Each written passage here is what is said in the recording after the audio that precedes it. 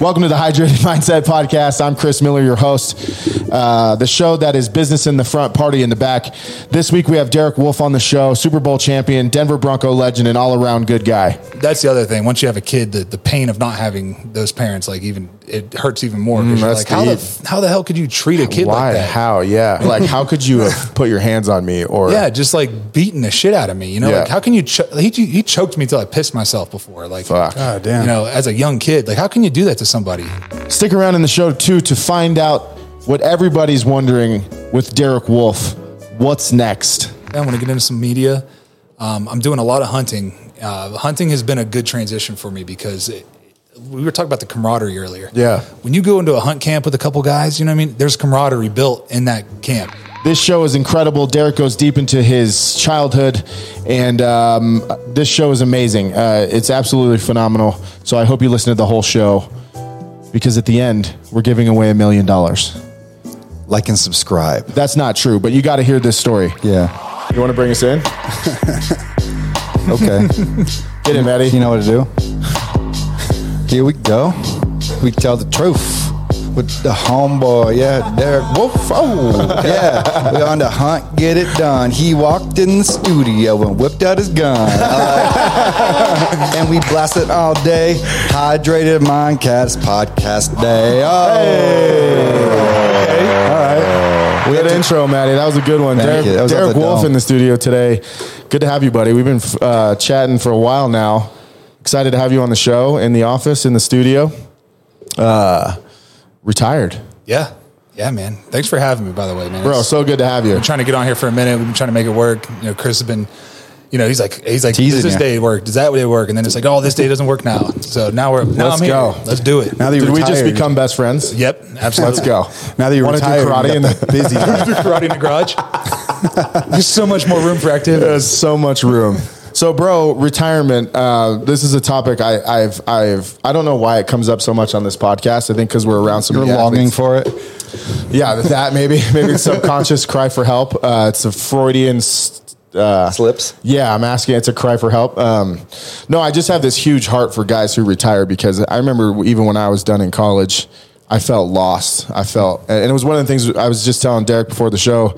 We used to teach finance at mini camps for rookies coming to the NFL, and I was telling D that it's crazy how many of these guys didn't even know how to open a checking account. So I have a huge heart for guys in the league, because I didn't feel like I got a lot of help coming up, and I feel like if I would have had a better father figure or coach, I would have made it a lot further. And then I have such a huge heart for guys like who fight and play combat sports, who leave the game, and no one's really teaching anybody what's next, or how to just do it well. Do you know what I mean? Yeah. I mean, it happens with these guys in the military as well. These guys leave and they're like, you know, what do I do now? Yeah. So, you know, they leave all busted up and banged up. And Do you think a part of it too is leaving your, sorry buddy, do you think it's like leaving your crew? Like now you're like, because we talked about it on podcast once, that I think men need men's groups. Oh yeah. That's why Jesus had 12 disciples. It's, you need your homeboys. And I think when guys end it and you're not in the gym anymore and you're not around your crew, there's a part of you that dies a little bit that you have to plan for somehow. Oh yeah.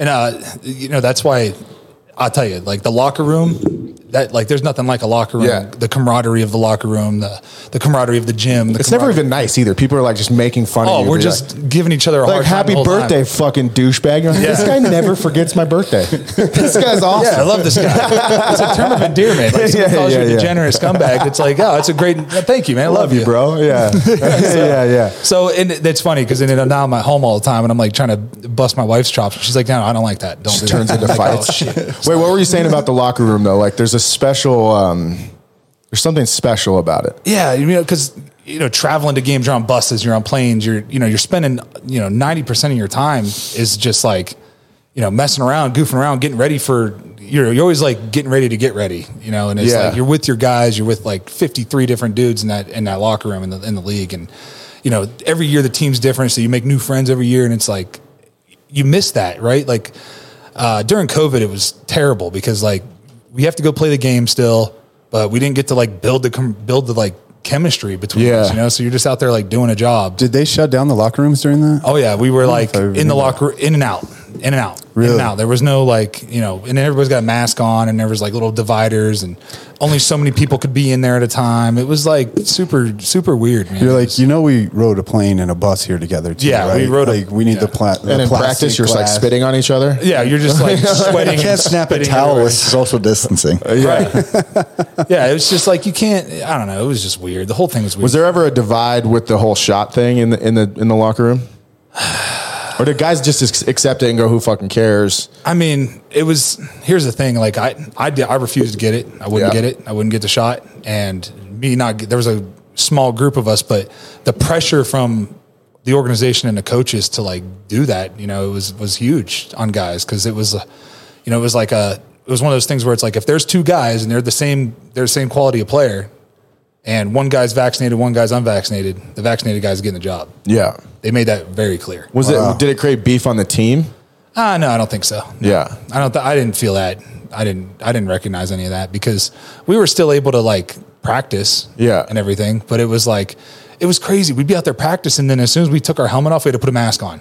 It was like, which again, if you're hitting on the line, you're just spitting and sweating. oh, you're just, every single play, you're just ramming into each other.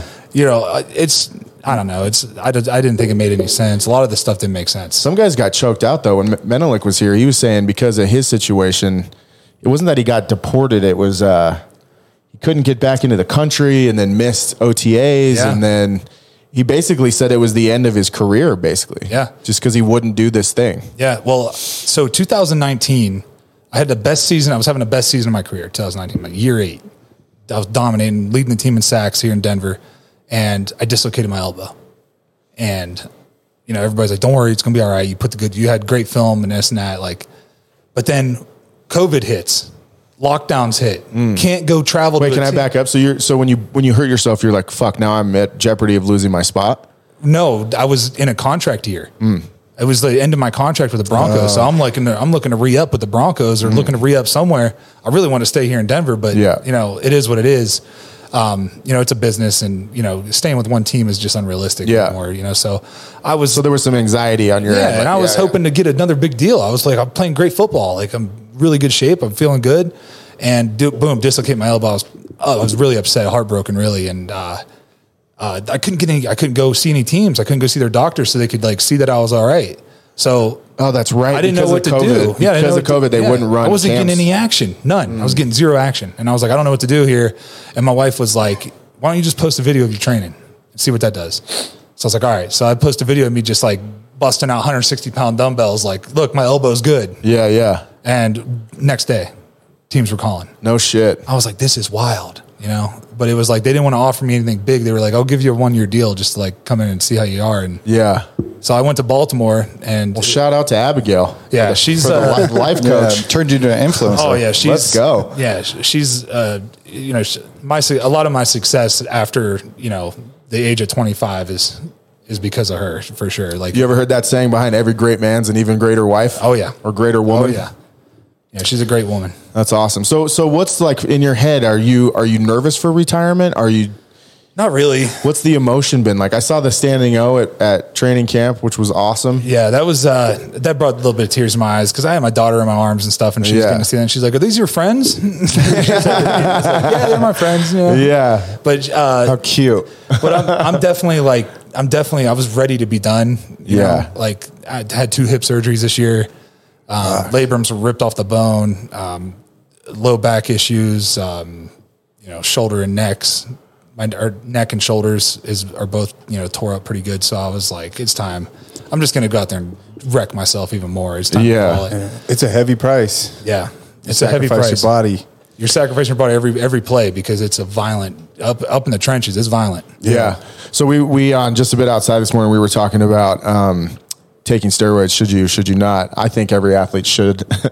I want to see the biggest, fastest people in the world. But we were also talking about, you know, with Menelik in here and then you coming in, how crazy it is. Because I was asking the question, because he was saying more people might get hurt and people get too big. And I was like, dude, there's kids coming out of high school now that are fucking 325. Huge. Who run 4.7 40s and shit. The guy from Georgia who just got drafted, I forget his name already, number 99. Oh, yeah, Jordan Davis. Yeah, 350, 4.7 40. See, I was saying... Because I was arguing, we've already evolved to this point where people are so big and burly and fast, which most people don't get. We've talked about this a bunch. Like how much athleticism is on an NFL field when it happens? I mean, we had Lamar. You got Lamar Jackson out there. When I was in Baltimore, you got Lamar Jackson.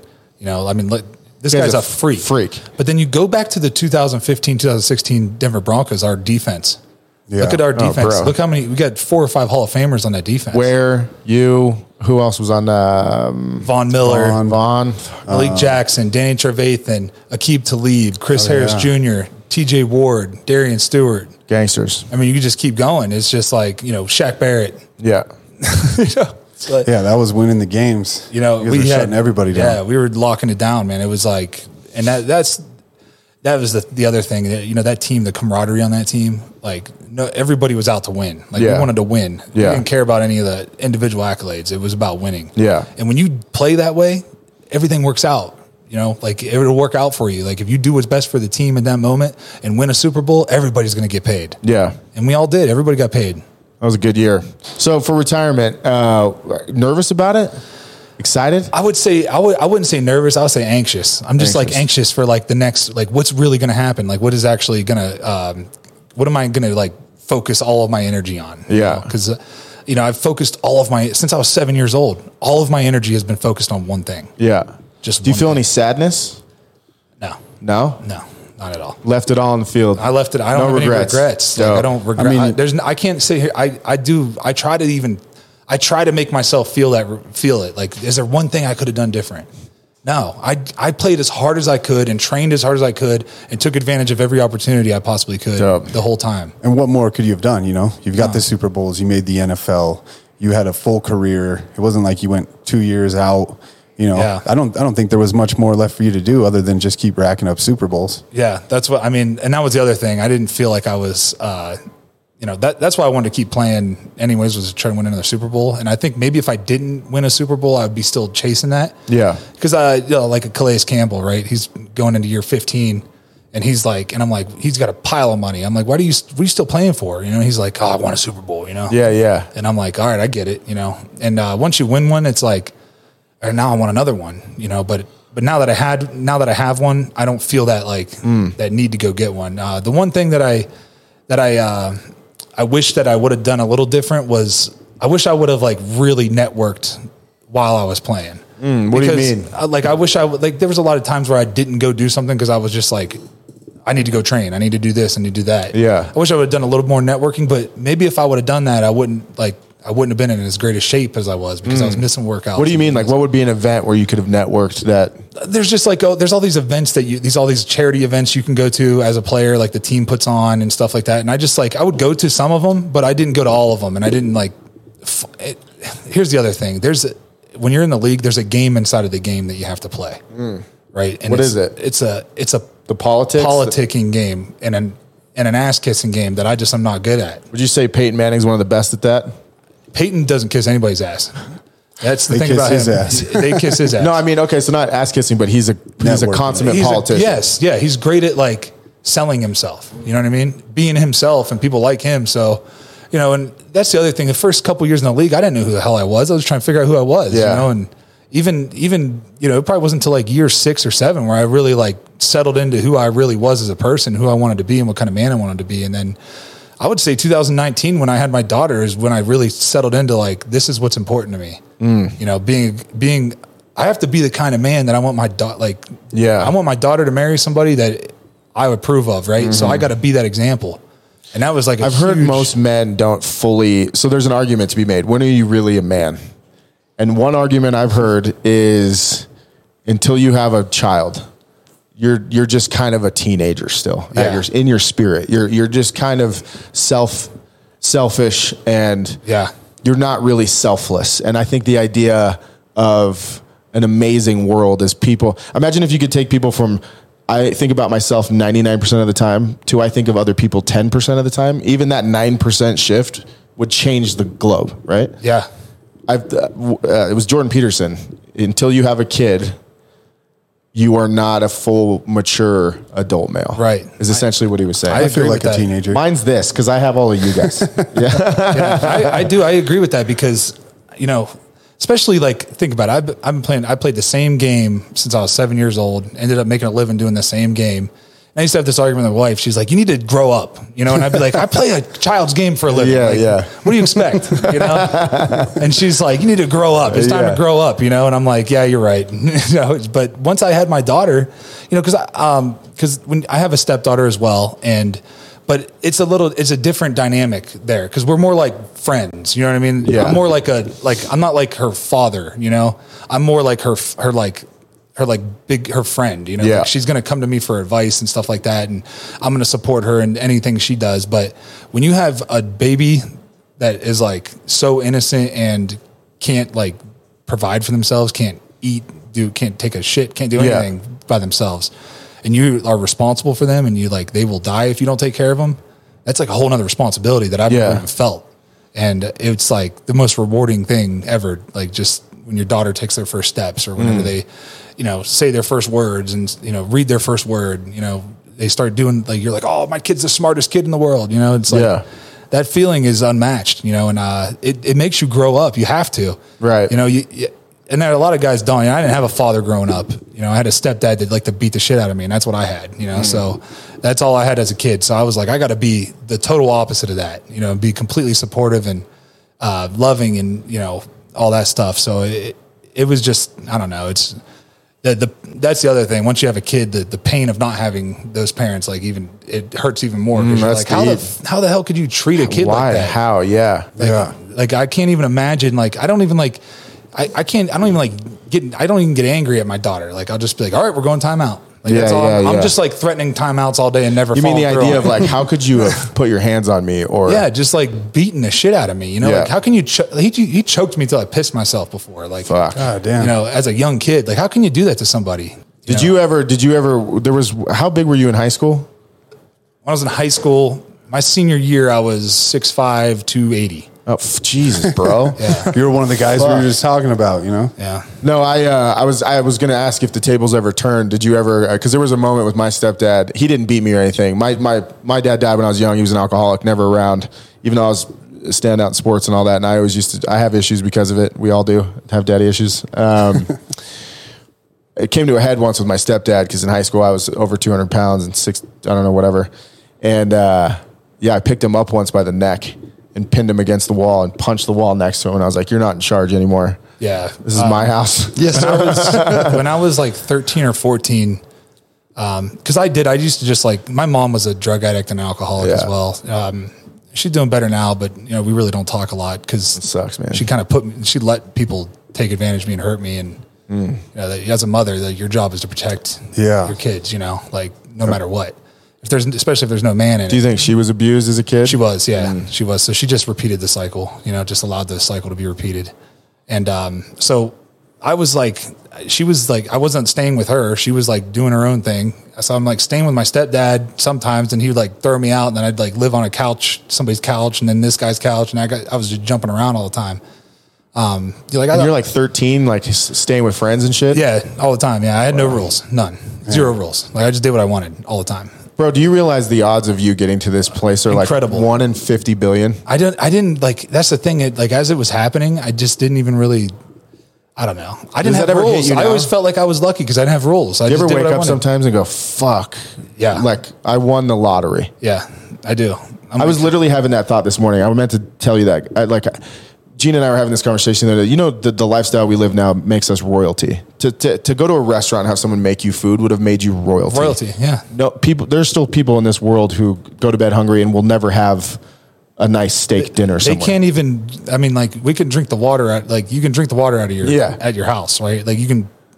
I was going down that rabbit hole this morning in my brain, and I was like, you are so lucky. I didn't get a LeBron portion. I call them portions. I didn't get LeBron's portion, but I got a good fucking portion. Yeah, and I think too many of us wake up every day and don't recognize, like, the odds of us making it to this room together should make you pop out of bed and just be fucking Absolutely. psyched. Like it's gratitude, right? Like a lot of people are living like ungrateful for what they have, and they're thinking about what they don't have. Bro, it's crazy you got this far. It is wild. So did you, at that time, 13, 14, were you like lashing out? Were you fighting? Were you like, were you pissed off? Did you already know could you conceptualize sort of what was happening at that moment? I mean, I was pissed. I was very angry. Like I was a very angry kid. Like I didn't take shit from anybody. Yeah. And my stepdad bred that into me. Like if somebody, like, you don't take shit from anybody. Yeah. You know?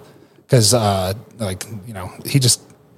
he was a mean guy. He was like 6'3", 285. Like he was a big dude, you know? So when I was like 13 or 14, he like gets, I don't know, I was just like staying in other places for like 3 or 4 months. And in that 3 or 4 months, he gets remarried to some lady, and he's like, opens up to me, tells me he wants me to come back and stay with him and this and that. And I'm like, okay. And he was living in like pretty Section 8 housing. He was living in a tiny little apartment I had a half brother and a half sister. And he was like, you could sleep on the couch and, you know, whatever. And I'm like, all right, cool.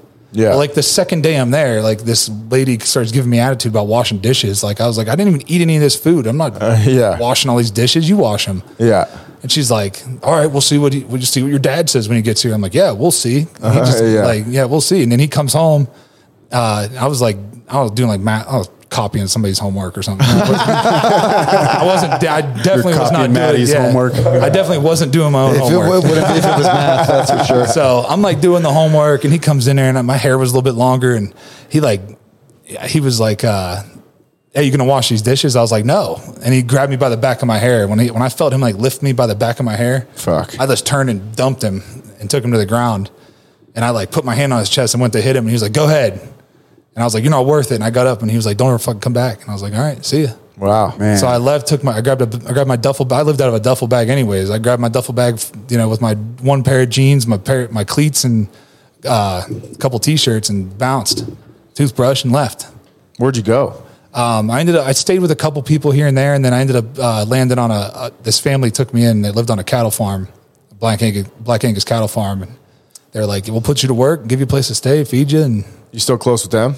Not really, a little bit, but not. Yeah, it's just life, man. You just kind of outgrow drift people, apart. Right? You just outgrow people. So you went through that all through high school, and then obviously played it since then. So the whole time in high school, no real like family unit. No, I mean, my whole life there was not a real family. I went to 7 different elementary schools. Wow. You know, we were like always bouncing around.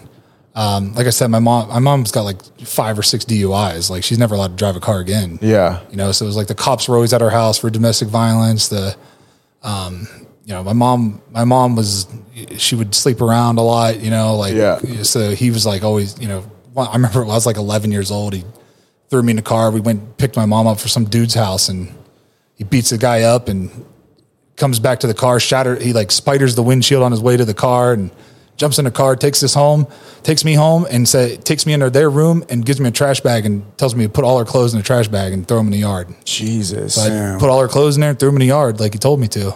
So, man, I mean, that's just the kind of, like, it was just, you know, I used to just ditch school and. What do you think? I'm always really interested in this moment of, I don't know if I would have made it through that. Meaning, how do you reconcile like not going the other direction? Like, what do you think was football. in you? Football. Your boys, the crew, Well, it was football. I loved football, and that's the thing. I played for all these different teams. I didn't have friends growing up. Do you think if you would have played for the same team, you probably would? I mean, Cincinnati's big, but do you think you would have been drafted or recruited by a bigger college? If I went to a bigger high school and stuff like that, yeah. But it was like, you know, I was just such an angry kid. Like I was just so pissed off all the time, and it was like I had all these red marks. You know, whenever recruits would come, they'd be like, "Well, doesn't have a good family. He doesn't come from a good family. He doesn't have this, doesn't have that. He gets in fights. You know, and you would get those scouting reports back that said that. Well, my coach in high school would be like, "Oh, they don't like that you fight all the time." But then I would. Was your coach a good guy? Yeah. And I'd go to these camps though and just demolish people. Just dominate. And you're like, well, we got to, you know. Yeah. It started getting. I committed as a junior, so they were coming. Was there any time in this high school process where, because you got negative feedback from the fam, and then you're sort of getting like shit on from these recruiters? Again, I think a normal person goes a different direction. They get angry. They get mad you did. So you that's kind of where you dug your heels in. You're like, fuck this. It motivated you? That's the thing. Like everything I do, when I do something, I love it when people think I can't. Yeah. Because I do it in spite. Yeah. So like my stepdad used to always tell me like, you're never going to make anything of yourself doing this shit. Like when I remember I was like 13, like that same year, like 13, 14. Did you send him a bottle of champagne when you got drafted? I ain't sending him shit. I ain't sending him shit. With like a box that's like, I've never given my family a cent. I was actually curious, have you heard from him since? Because, I mean, fuck, even the first time I ever fought on TV, everybody thinks you're rich if you're on TV. I have people come out of the woodworks like, hey, how you been, man? It's been forever. Like, did they come out of the woodworks like you're making money now? Like my mom does. My mom tries, like she tries to guilt me into doing stuff all the time. And I'm like, no. Yeah, like, good for you, bro. Like you're lucky that I'm even having a conversation with you. Yeah. Like you're lucky I even speak to you. Yeah. Because, that was a big step for me to even have a conversation with her. Do you think you've reconciled that as a person, like all that sort of trauma? Yeah.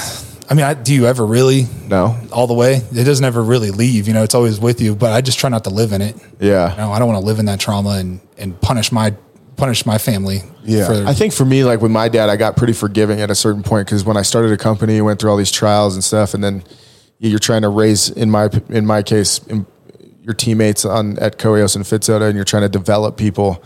You realize, especially if my dad had trauma, I know he got the shit kicked out of him by his dad, who was a World War II vet who came home fucked up. Yeah. And part of me just forgave him because I was like, he didn't know what the fuck he was doing. He was fucked up. And I think I reconciled it that way. Like, you were just a train wreck who got beat up and never dealt with your shit. But then you take the other side of the coin, right? Like, I'm not a very forgiving person. We know that. You're very loving, though. Yeah. I like the people I like. The ones I don't like. Yeah. But it's easy to come up with an excuse like that, I guess, would be the other side of the coin. But then you have somebody that like mans up and changes the cycle. So like, why didn't they change the cycle? So did I. I just got to this point. I read this book once. The title's kind of weird. When I first moved to Colorado, I got saved. And like you, I go deep into everything. And when I got saved, say saved. Yeah, when I found Jesus, when I found spirituality, I just went into it because I was always looking for that answer. Something felt incomplete, and when I went deep, I started reading every subtext on the Bible. I'd go to marriage seminars, even though I wasn't married, to try to learn how to be in better relationships. I just went in, and one of the books I read was by John Bevere. It's called Bait of Satan. Terrible name, but his point of the book is unforgiveness will destroy you. Oh yeah. Right. And so I read this book and it was right when my dad died. And I was like, and don't get me wrong. There was points of where I was like, I hate you. Like there's a lot of my shit is because of you. But in that moment, reading this book and going through all this stuff, I was like, I'm just going to try to process it. I did. And then I forgave him. And I was like, to me, that's the best revenge. Like, dude, I forgive you and I'm going to move on. I'm still hurt by it and it's compartmentalized now, but I'm going to go live my life without all this like hatred. Yeah. It's not going to do me any good. Yeah. I mean, I guess, I don't live like, it's negative energy. Yeah. I don't live hateful. I just forget about people, I mean, sometimes. Listen, but it's motivating to me. Like, I'm like you, man. Like even before every fight, I go out and I think about all the people that want me to lose or don't like me or anything. And I'm like, all right, I'm going to show you motherfuckers. Bro, there's so many times building this company, Derek, when we were on a couch, Gina, the co-founder, who's our lady boss here, we went through so many trials in this thing where it would have been easy for me to quit, go back to finance, make $1 million a year like I was doing when I was 27. And the one thing that's kept me going in this even is people going, you're never going to make it. It's never going to work. It's never going to happen. Who do you think you are? That still drives me to this day. Yeah. I think there's two kinds of people. I think one type of person that breaks them, they can't handle that. And then the other side, it motivates you. And it's fear. Yeah. The fear of the unknown. Or failure. Like people are terrified to fail. Right? Yeah. Just think about when you were a kid, that first time you had to like talk to a girl. Terrifying. Bro. But after you did it, right? After you just went up and did it, or like for me, like we used to do, this is random, but we used to jump off of like stripper, you know what a stripper cut is? Mm-mm. So like back in the Appalachian Mountains, they do these like stripper cuts where they go in the 40s and 50s, they went in there and strip mined everything. So there's these big holes with cliffs on the side. Yeah, okay. Oh, yeah, and it's filled with water now. And we used to just like, it'd be like a 50, 60 foot cliff and we just go launch off of it. Yeah. Just send it off there. And like, I just think about like those times where I was standing there like, man, everything in my body is telling me not to do this. Yeah. But I'm going to do it. And then after you do it the first time, it's easy. Yeah. It's easy after that. So it's about just diving in and doing it and not being afraid to fail. Like all right, I could die, but what if I don't? It's going to be epic. Right. Yeah. So I think that a lot of people are terrified of failure and are terrified of criticism and they're terrified of it. Like they live in that fear. So they do what's comfortable. It happens in leadership too. I was talking to Sharon about this the other day. It happens in companies. People don't want to make decisions because they're afraid ultimately Make the wrong one. when really that's all this thing is a bunch of bad decisions that led to you figuring out the good ones and then just being able to deal with it. Yeah. And a lot of people don't learn from their mistakes either. Like they just continue to do the same dumb shit that they've been doing and wonder why nothing's changing. Yeah. So, I mean, I Is that think like we the live in definition of insanity? It's doing the same thing over and over again. expecting a different result. Yep. Yeah. I think that's my hang up in this whole challenge thing is like a fear. No, I know. Failure on We it. saw it when we were talking about it. You were thinking about losing your paycheck because that was part of it. If he doesn't do it, he loses his paycheck. And he's like, well, I'm not going to be able to afford to do that. And I was like, you're thinking about losing. We immediately both went in on You're it. already lost. Yeah. I know. He's like, I know I got you because you're already thinking about losing instead of like, well, I'm going to make a fuck. I would have money. upsold me. I would have been like, yo, how about we double the wager? If I do X, you give me 20. I would have already been spinning like, Right. How can I advance even more on Right. this? Like, how can I even called out. I was like, I bet got on a fear yourself? mindset right now. Like, You gotta what's going bet on? You got to bet on yourself, right? Like, if you don't believe in yourself, nobody else is going to believe in yourself. So I just always my whole life, I always just believed that I'm telling you, man, like even when I was in school, like these elementary school teachers would be like, well, what do you want to do when you grow up? I'm like, I'm going to play in the NFL. And they're like, well, that's probably not going let's to happen. tone it down, Mr. Wolf. Like, that's probably not going to Easy. happen. Yeah. How about you turn your homework in first? Yeah, how about you get your homework turned in? Yeah. Like I had a teacher one time, like I didn't do my homework, and like she didn't know what was going on in my house. Like, who knows what the hell went on the night before that? Why I didn't have my homework done? Like, then she like took my book bag, and like threw it across the room. All my papers went flying everywhere, and she was like kicked me out of class and stuff. And she was like, "What are you going to do in the real world?" I was like, "I'm going to play in the NFL. I'm going to have millions of dollars. Leave me alone." Like. And she was like, "You need to wake up." Like, shout out to Wolf's 5th grade teacher. Yeah, like those people sitting around like one day see you come running out of the tunnel and they're like, well, fuck me, huh? yeah, He got me. Yeah. Yep. Well, that's, like when I was a senior in high school, we had a new principal and he was like trying to make an example of me all the time. Like he tried to suspend me from school because he heard me saying the F word in the game during a game. And I'm like, It's football. I'm like, dude, we're playing football, bro. Like, I go to a public school, first of all. Yeah. Like, this isn't. the brakes. Yeah, pump the brakes, buddy. Like, you're not going to isn't Hogwarts. Yeah. They tried, Notre Dame. they tried to, so like, they tried to ruin everything for me. The superintendent, I had to get a lawyer and everything for all the stuff that they were trying to do. In high school? Yeah. Because they were trying to like sabotage everything for me. But again, that's one of those moments where you have a maturity level that I don't think people would have. Like, you guys know authority bias, that they've done the psychological studies that if they'd have two people in a room, they go, hey, if you hit this button and you get the answer wrong, this guy is going to get shocked. But because they had told him to do it, basically they were proving that if an authority figure tells you to do something, people will shock someone almost to death. Yeah. And and I think it's even more prevalent in kids. That's why I it's just like buttons. I'm pushing the button. that's got to be a new I just like soundbite. buttons. Yo, so who told you to get an attorney? Like, where did the wisdom come from? I was a wrestler. One of the guys that used to come in, because there's not like That would cripple most high school kids' brains. They'd be like, all right, you win. Yeah, but I wouldn't back down. I was like, no, they wanted to give me like a 10-day suspension, and then that would mean I missed all the finals. That means I missed the clearinghouse. That means my scholarship is void. So you had a guy, a homie on the wrestling team? He was like, you know how it is in high school. Like, there's not a bunch of heavyweights running around that can come in there and Right. work The out. older with me. Like, guys I'm an come all-state back. wrestler. Like, I'm trying to go to state and win state and this and that. And so they brought in like, grown ass men to wrestle with me. Yeah. So it was a guy who had some life experience. Yeah. So, but he was a lawyer, and so my wrestling coach my football and wrestling coach told him what was going on, and he was like, "All right, I'll help him. Like, we'll get through this." And again, that's one of those. We went into negotiations with the principal, and so What a fucking So this prick. whole thing started over. Like, what axe did this guy have to grind as a principal Here's to try what to shit on you? the superintendent told me that she was trying to be motherly and teach me a lesson. What the lesson was about a van like that we take for like wrestling events, right? So like these tournaments we go to, we get on a van and we all go, and in that van, they're all pieces of shit vans. Like they're all falling apart anyways. Yeah. The air vents are always falling out of them and shit. So like we're like throwing the air vents at each other, but it was like a 2-second event where like an air vent fell out. I threw it at our 160-pound wrestler. He threw it back at me and I plugged it back in. That was it. Yeah. So I get called in the office and he's got a whole box full of vents and he's like, "You destroyed school property. You're suspended for 10 days." And I was like, Wait, so the principal was a dude? Yeah. Okay. And the superintendent was a lady. So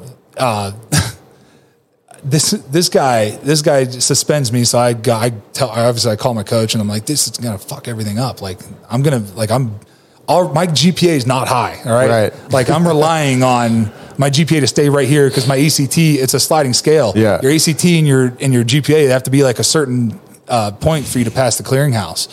And I was like, look, I'm right there on the edge. Like if I don't get to take these finals, I'm going to have to go play at like at a JUCO or something yeah. like, and that's going to suck. And I'm going to probably get lost in the mix and do something stupid. Right. That was the other decision in maybe picking a call. I want to go somewhere I was going to play right away because Yeah. red shirt was going to not be good for me. And so anyways, we go into negotiations with them. They pull up in a van that I wasn't even on that van. It was a different van.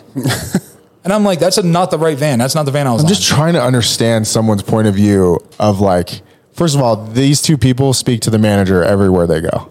These people remind me of someone who like, I thought you were pointing at me. they're always speaking to the manager. Like, Yeah. Chris is like, excuse me, can I speak what? to the Like, manager? it's so crazy though. Manager Like, I'm runs up trying the to back. think of these two people and like, why at a certain point I'm like, well, why do we care Yeah. to go into negotiations with? We had to negotiate because they didn't want to be embarrassed because they were wrong. So they were like, okay, well, they kept coming back to me with these, well, how about 2 days of suspension and then 3 days of it you can make up? How about fuck you? I was like, no, how about none? And I said, how about you give me 3 days off of school and I get to make up all the work and I get to take the test with the teacher by myself. And that's what I got. Nice. Really? Oh, okay. So it all worked out. They're like, Nice. we got him. It all Yeah, worked that's out. another moment too. Like we were talking about odds, like the odds of that lawyer being there for you, having your back. That's crazy. Don't worry, I put pebbles in the valves of his tires. So Got him. multiple days. What does a pebble do in your tire? You put it in the air valve and it releases the air, Yeah. so he's got a flat tire. So I didn't Okay. like poke a hole in it. He just had to fill it up with air. All right, Yeah, it got pushes him. the valve down, so it's constantly leaking. Got him. Yeah. I mean, I heard. I would know from experience. So that's crazy. So it's crazy that you just had the fortitude. I think it would have broken a lot of kids. Well, where I come from, they call it the heroin highway. Right along the Ohio River, the Ohio Valley. There's a lot of guys that I went to school with that I looked up to that, my best friend Jimmy, RIP Jimmy, but he passed away from a heroin overdose. Man. And he was a all-state wrestler, all-state football player, Division I athlete.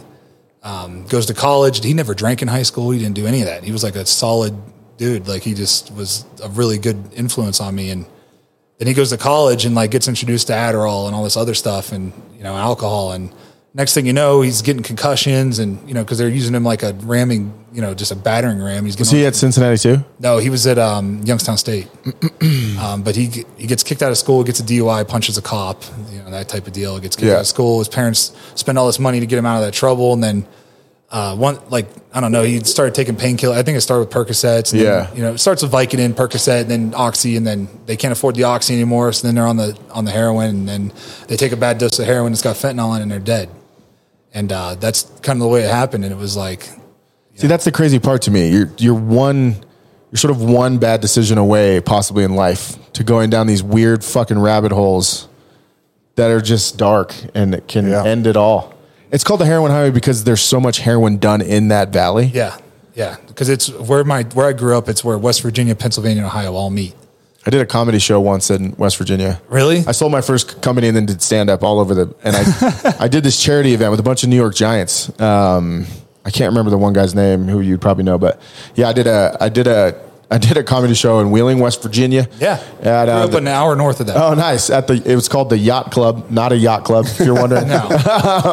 The first 10 minutes of my bit were making fun of the yacht club on this dirty river. Dirty.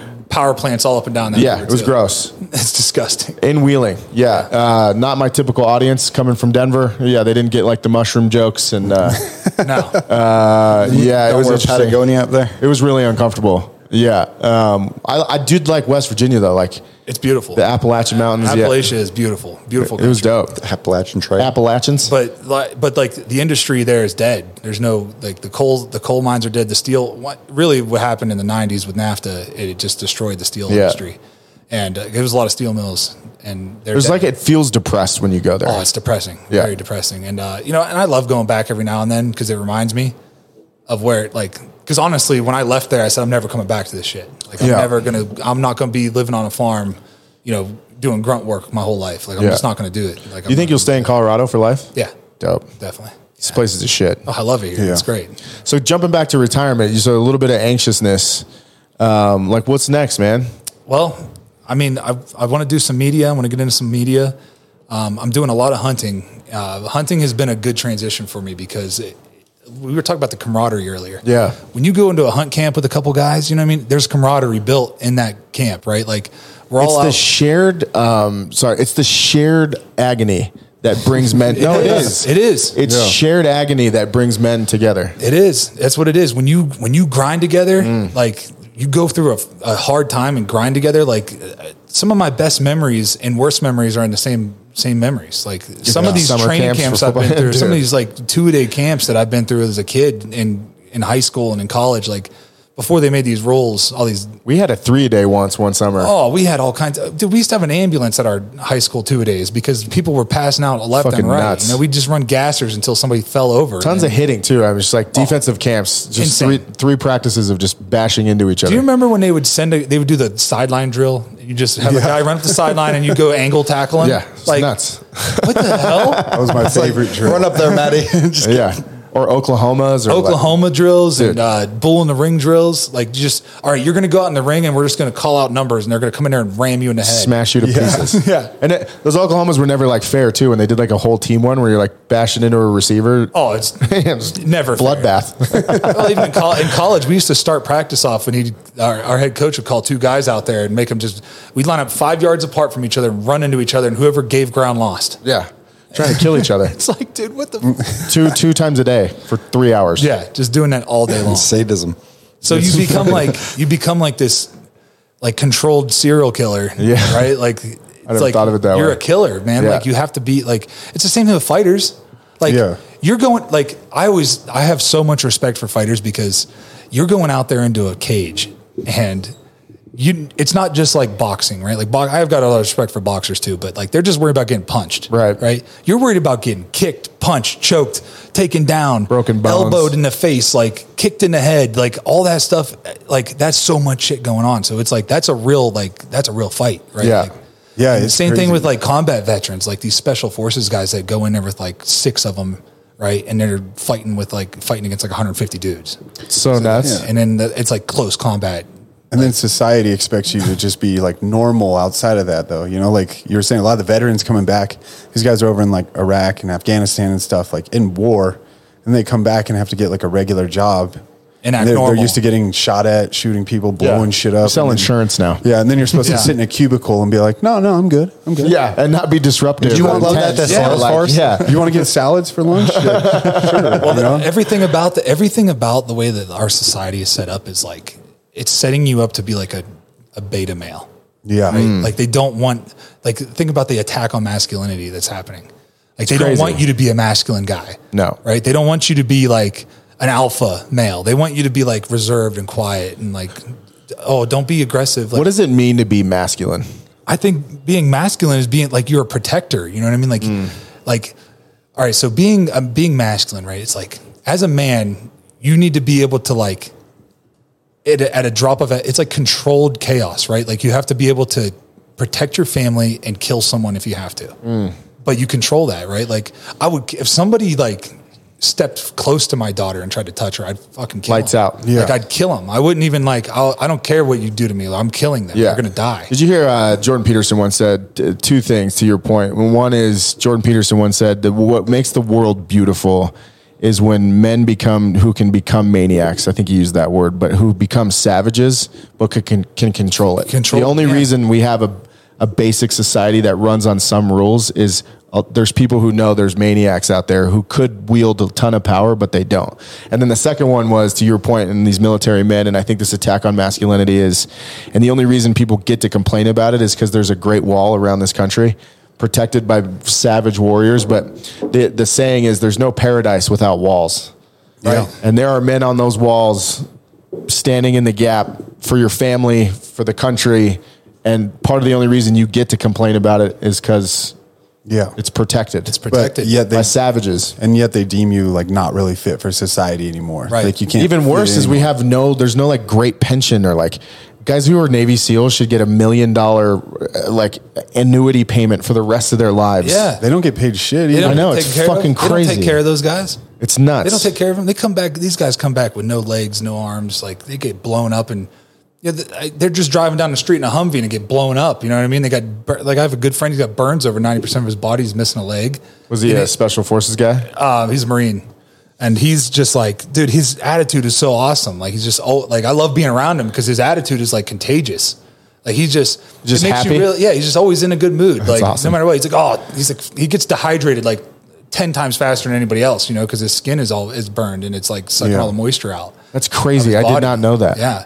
And Wait, he's just, so if you get a bad body burns, you get more dehydrated? quick. And he lives down in Texas, and he's like, dude, it sucks. Like, but yeah, it is what it is. We should send him some fit soda. That's what I was thinking. He would love hydrated, it. dude. I would love that. He would love it. He's a great dude, man. He's fucking solid. Like To your guys' point too, it is crazy too. You're right. You ask all these athletes from the time you're 7, since you were young, to do this thing, to be a fucking savage, and then it ends, and no one gives a shit. no. Which is sad to me. It's crazy to me. That's Yeah, why I have but such a that's big life. heart for athletes. But That's why I that's keep life. asking you about this retirement thing. Like, but even the teams, it feels like it feels like there should be more education for, even in the UFC. Like, it feels like a guy like Dana should be like, we're going to set aside some time. And I know we've joked about it. You get a bunch of UFC guys in a room, in a classroom, and it turns into fucking chaos. I get it. That was real. That wasn't a joke. I get that, but I don't know. I just have this big heart for if I were a bigger part of the NFL or whatever. And I know they try these programs, but there's a big heart for, like, I'd love to have a Fit Soda University one day where the athletes who want to come, we create all these tools for them, that when it's over, it's not just about the money, it's about your mindset and Right. what do you, Skills. like, Here's the when thing. we used to Here's teach the thing. retirement, bro. It's too late. It's too late by then. Yeah, I it was has to gonna say. start in school, in high school, in middle school. Like in middle school, starting in middle school, they need to start teaching financial literacy instead of teaching what gender you are. Fucking taxes Trying to and shit. confuse you on your gender. They need to be teaching you how to like do your taxes, Right. how to manage a checkbook, Yeah, yo. how to like manage your money, right? Yeah. Like let's focus on that kind of stuff to advance our society. Wait, so you think it's too late, even if you get them young in UFC or NFL, to start teaching those concepts? Like, for instance, we used to teach retirees, like, we would be managing money, and we go, hey bro, you've been an engineer your whole life. It's going to end soon. We have your financial part taken care of. You're going to take $500,000 a year tax-free. We got that part covered. But we used to have them come to the office and do these special classes with psychologists and stuff, where we'd be like, you're going to have to pick something else to be involved in, or you're going to be that person who dries up and dies. Yeah. And so we used to try to teach, hey, let's start thinking about a plan for your activity level. Right. What are you going to do next? We need a You think it's purpose. too late after that? Or like in the NFL, I'm UFC? just talking about the financial literacy side. Yeah, like same. teaching, like that's the first step. Yeah. Right? Teach guys how to really be like literate in this stuff, because it's a moving target, right? Like, Yeah. you always have to be learning something when it comes to finances and taking care of your money and learning and managing your own money. When you come in the league, it seems like, okay, I'll get a financial advisor. I have an agent. Like these guys, none of these guys will take advantage of me. We're protected by the shield of the NFL. first right? guys to take advantage They're of the you. first ones. Yeah. Like the first person to take advantage of me was my financial advisor when I got to the league. He tried to get me to buy a car, and he was getting a kickback, like a $30,000 kickback on a car. And I'm like, Fuck. I find out and fire him. Then I think he ended up going to jail. Like not for that situation, but for some other shit that he did. Bro, you told a crazy story too about someone embezzling close to you $1 million on your account. he was. I mean, close to me. Like I consider them brothers. I did. Fuck. Yeah. What was that confrontation like? They tried to deny it, and I was like, "How the fuck? It's right here, dude." Like I'm like Chris. Like once you're, they're dead just to me? dead. Yeah. they're Yeah. just dead. Like they just might as well be dead. Like whatever. Fucking $1 million. Yeah. $1.3 million check they forged. Fuck. And I got all that, but I recuperated. But my wife caught it. I would have never caught it because I thought, like, why would these guys take advantage of me? They know what I've been through. They like, What did they do with it? they invested it into like a Class B apartment building that I ended up having, like, when I did the next cap call, I was going to be responsible for another 1.3 million Fuck. on the next cap. Oh, so they forged even an operating agreement with Yes. your name. Wow. Yeah, they were forging letters and names, and they were in my emails.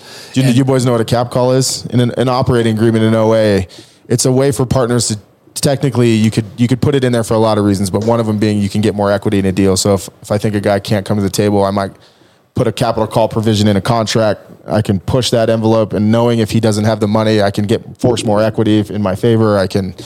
It's kind of it's a bargain. They can. You either pay more or your equity is diluted. Yeah. It's like say that 1 point. I think that 1.3 gave me like I was getting good dividends, but like I didn't want to be up on. I didn't want to have to put another 1.3 down. Yeah. On like my dividends were already good, but that means on the next building it was on the next building that he was doing. How were they going to make money in the deal? They were getting kickbacks. Yeah, they were getting kickbacks from the developer, and the developer was like totally down to give me my money back because he was like, "I'm sorry that this happened. Like I didn't know that you weren't even involved." Like he was a great guy. Like yeah. They had to have been forging all kinds of paperwork. But he was it's like, not like you just hand a check and like here you go. Like, but they were going to get kickbacks. They were going to get, and that next cap call was coming up. It was going to be in 2 years. You know what I mean? Like I wasn't. Yeah. Fuck. That's a ton of cash to just pull out. You know what I mean? People don't realize how much cash that really is. You know, That's a ton. There's a ton of cash before taxes. That's $2.6 million for me. By the way, I hope all of you listening to this podcast one day have enough money that if someone takes $1 million from you, you wouldn't even notice it. I wish that for all of you. Right. Yeah. But, I knew. So here's what it was. I thought that 1.3 million was being moved into an investment firm. But one of my buddies, he was working for an investment firm. He was a financial advisor for them.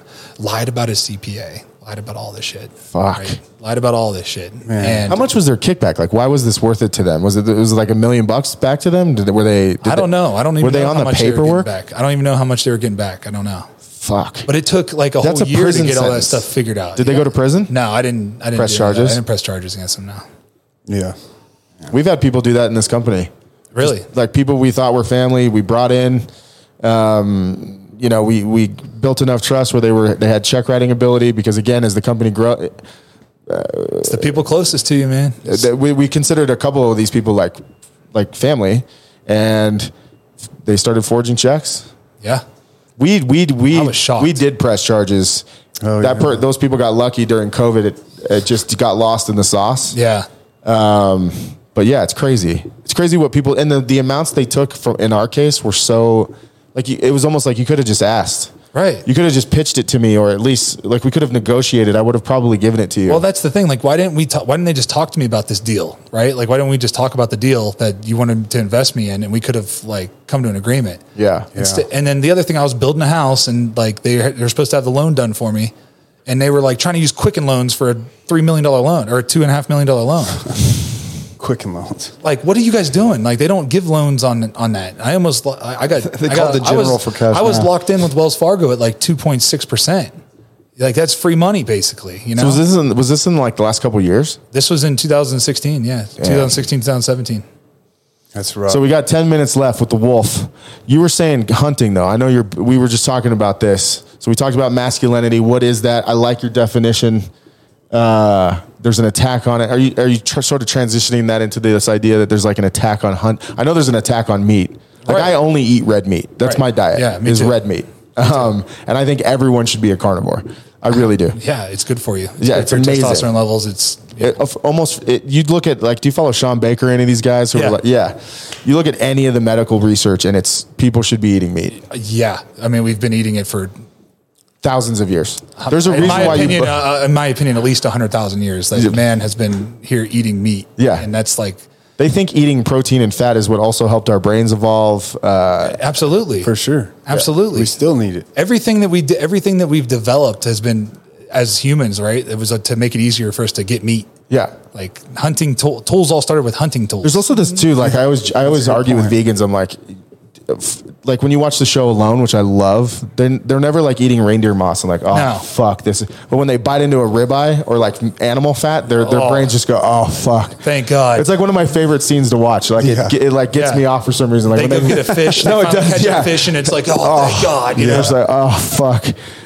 But even like when you bite into a ribeye, your brain sends all these signals that go, this is what I'm supposed to be eating. Yeah. There's a reason why. Yeah. You can like feel it running through your body when you're starving. So she went vegan once for a while and she was like feeling like not good, and I was like, eat a steak, and she literally like 4 bites into it was like hyper. She was like, I can feel it like coursing through my veins. Yeah.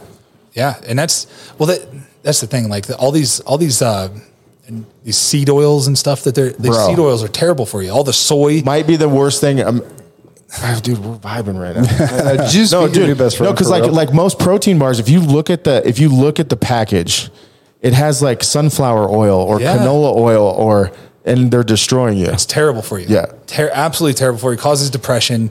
There's a lot of things to be said about hunting, right? Like scientists, I don't know the exact scientists, but I know that science shows that diving into the wilderness for 3 days, no cell phones, none of that stuff, no contact with anybody really, like having like that moment in nature, it's like it can set you up for a whole year of success because it can help with all the depression and anxiety and stress that like life brings to you.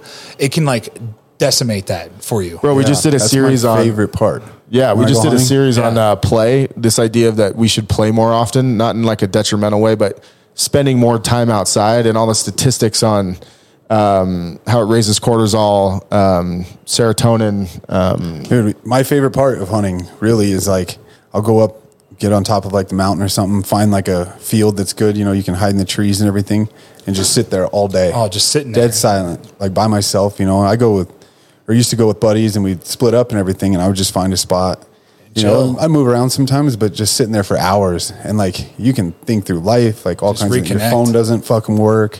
Nobody could No call you if they EMFs. wanted. Nothing. Yeah. No seed oils. Right. None of that shit. Your None of senses like pick up more too. Yeah. You like start hearing. I always, like, when I come back from hunting, I always feel better. Like always. Yeah. Really? I always feel better. And even going on like hikes, right? Like we'll go on these hikes, right? Just being out there on these hiking trails and stuff, like that's good for you. Yeah. Like that is really good for you to be out in nature, like reconnect with nature. And I think that's the part of, they're like trying to, all these things that they're trying to attack, right? They're trying to attack the whole family model, right? They don't Yep. they don't want women to be at home with their kids and raising their kids. They want them in the workforce, and they don't want this like traditional home, right? They don't want men to be masculine and to be out hunting and doing the things that is literally in our DNA. Right. Like I have this, like, I feel like this calling, right? Like it's like a calling, like the wilderness, like calling me to like come be in the woods, like get out in the woods, get out in the woods. Like when I'm feeling shitty and I go out in the woods, I feel better. Yeah. So it works. even when you're hungry and cold and everything, it's Yeah. still like something is good about it. Because that's Yeah. the way it is out there. Like when you go up there, like you're hungry and you're cold. There was a couple of times And you're where- hot. And you're, Yeah, you're never comfortable. You're never comfortable. There's a couple of times when Koyos was going real bad and I would get these like anxiety attacks. And I remember one day just going out to a park and just sitting in the sun and it went away. Yeah. Well, that's why they pushing so much sunscreen on us, right? Also terrible for you. Sunscreen. It's terrible for you. Like, When yeah, did we ever wear sunscreen? never, Like it's what the fuck? never, Yeah. never. It's all, I'm telling you, man, it's like the way that the mainstream media and the way that they've pushed things on us and tried to sell us on things. It's all advertising. And Yeah, because if you can demasculate, de-arm, make you sick. why are they why are they trying to take our guns away all the time? Why is the IRS buying $750,000 worth of ammunition every year? The IRS is buying ammunition. Yes. Yeah, I heard that too. Millions of rounds of ammunition. They Wow. want the people to need them. If we need the government, Yeah. like need, Yeah. you know, they give us everything, then they have full control. You know, Chris and I just went to a marketing seminar, but it was also based around real estate in Vegas. And one guy brought up the fact that hedge funds and banks and everything are the ones buying up all the real estate Yep. across the country. Yep. Remember him saying that? Yeah. And He said they're China's buying all the everything. land. Yeah. Yeah. It's interesting. It's a little weird. It's a little yeah. weird. By design, eh? Control. Absolutely. the It's all about people. control. They want to control everything we do, everything we see, everything we hear, everything we say. You got 5 minutes, but yeah, we talked about this in with like hallucinogens too. I mean, if you look at like right now, if I had 100 million, like if we were to sell Fit Soda, one of the things I would be heavily invested in is MDMA clinics, Yeah. where you can go and because I think MDMA, LSD, mushrooms, fun to party on, fun to get inside on. I think obviously they're all going to be legalized soon, but I think MDMA more than all of them for marriage counseling. For I went through an MDMA therapy session, and I've never been more clear in my life. Like it helped me solve 10 years of issues. But yeah, there's a reason why. Like if you look at all the white papers on LSD, it was a huge thing. We know it's good for you. You can't OD on it. All these, it repairs neural pathways, but they won't let us have it because if you let people eat red meat and get sun on their junk, and take LSD, they're going to figure some shit out. How does Big Pharma get theirs? Yeah. Then, right? And we'll start to figure shit out. I mean, you start to awaken people's minds and help them sort through things. Oh, you mean the sheep are going to be awake? Yeah, that's not Have good. that. Yeah. That's They won't be bad. following. Yeah. Yeah. We'll rise up, huh? Yeah, that's the thing. They don't want us to be. If they keep us separated and arguing about dumb shit, so that we can't come together as Americans, as human beings, and like really solve the world's problems, because they want to keep us separated so they can control us. It's been like that since the beginning of time, right? Like, Bro, do you know why they created the Colosseum in Rome? yeah, to keep the people happy. To keep the people happy whenever with all this other shit going on. It was Tyrus was the first guy to do the first 100 day of games, and he did it because he came to power almost through a coup, and it wasn't bestowed on him. And he knew that if the people weren't distracted, and if they were well fed and entertained, they wouldn't rise up. Did you know that in the Colosseum they wiped out like most of North Africa's Northern Africa, because Northern Africa was Roman territory.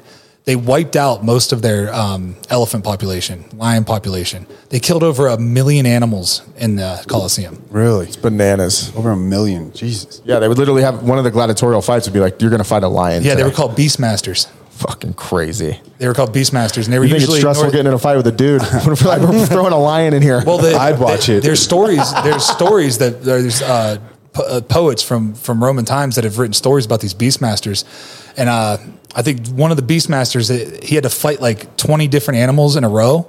So like the first one was like a cheetah, then a lion, then a bear, then an elephant, then a Like, bring out a chicken or something. Give me Like- a little rest here for a second. and he's just out there with a spear. You That's know, a stressful day at work. Like he's not out there like not like he's out there sitting with a rifle. Like yeah.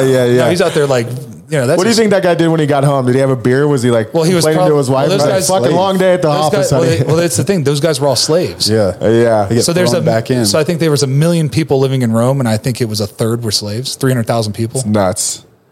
Man, Place was crazy. it's a rough day. Well, Mr. Wolf, you got to go. Yeah, I gotta go. I got a meeting. Thank you so much, bro. Yeah, thanks for Hopefully this having is me. the first of many. That was awesome. Absolutely. Yeah. Thank you for sharing. Yeah, thanks for having me, man. It was great.